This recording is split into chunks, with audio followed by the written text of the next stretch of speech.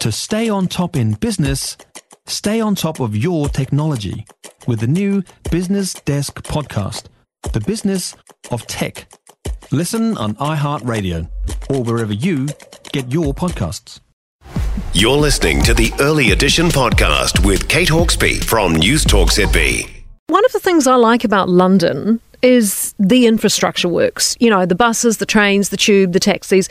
It's a systems place. I know it's got the population to support it, but it works and people use it. And the other thing I've found on our travels, both here and in the States, is that service culture is huge. It's a career. You know, at home it feels a bit more of a transient option for school leavers or students or those who want to dabble in something for a while. You know, waiting tables or working in a hotel is so often an in-between gig on the way to or from something else. In the States, at the hotel we stayed at in New York, we're there for 9 days. Same staff every single day. Same people working the same shifts, breakfast, lunch, dinner, reception, concierge, housekeeping, doorman, bellhops. All the same people, all the time. All older too. It's a career. They love it. They're stayers. We spoke to them. Most of them have been there for years. In fact, one of them was telling us how he got COVID.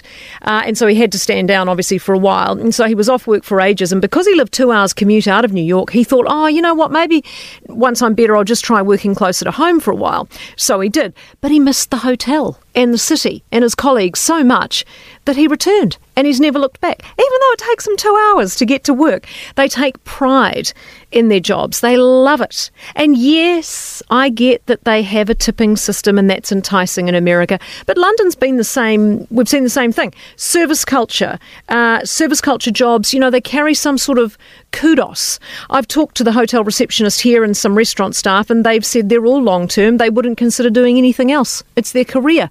The cabbies too know how important their job is. They fill you in on what's going on and why and how and give you updates about the city to make sure you're having the best experience you can. They've been enormously helpful in explaining what's going on at any given time. They seem to be tapped into the heartbeat of the place. And there's this natural inclination, it seems, to want to help tourists and visitors and give you as many tips as they can so that you enjoy yourself, which all got me thinking about New Zealand and how vital those who interface with our tourists are.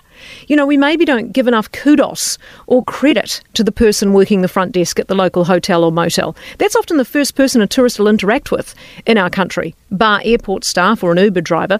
The wait staff working hospo serving tourists, crucial ambassadors for our country and can sometimes make the difference to how their experience is going.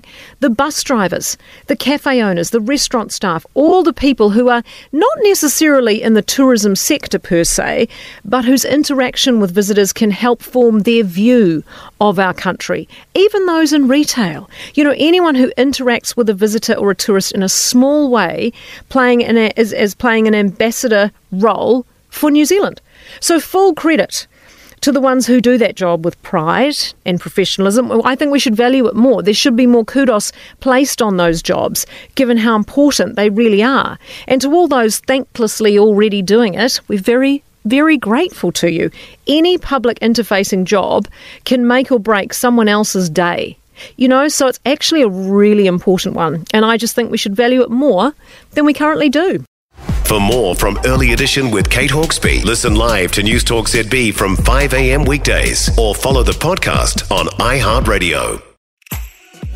If you enjoyed this podcast, you will love our New Zealand Herald podcast, The Little Things, hosted by me, Francesca Rudkin, and my good friend Louise Airy. We focus on all the little things that you can do to make a positive impact on your life and to cut through the confusion from the health and wellness industry. Join us every Saturday to hear from the experts for all the tips and advice you need. Just search The Little Things on iHeartRadio or wherever you get your podcasts.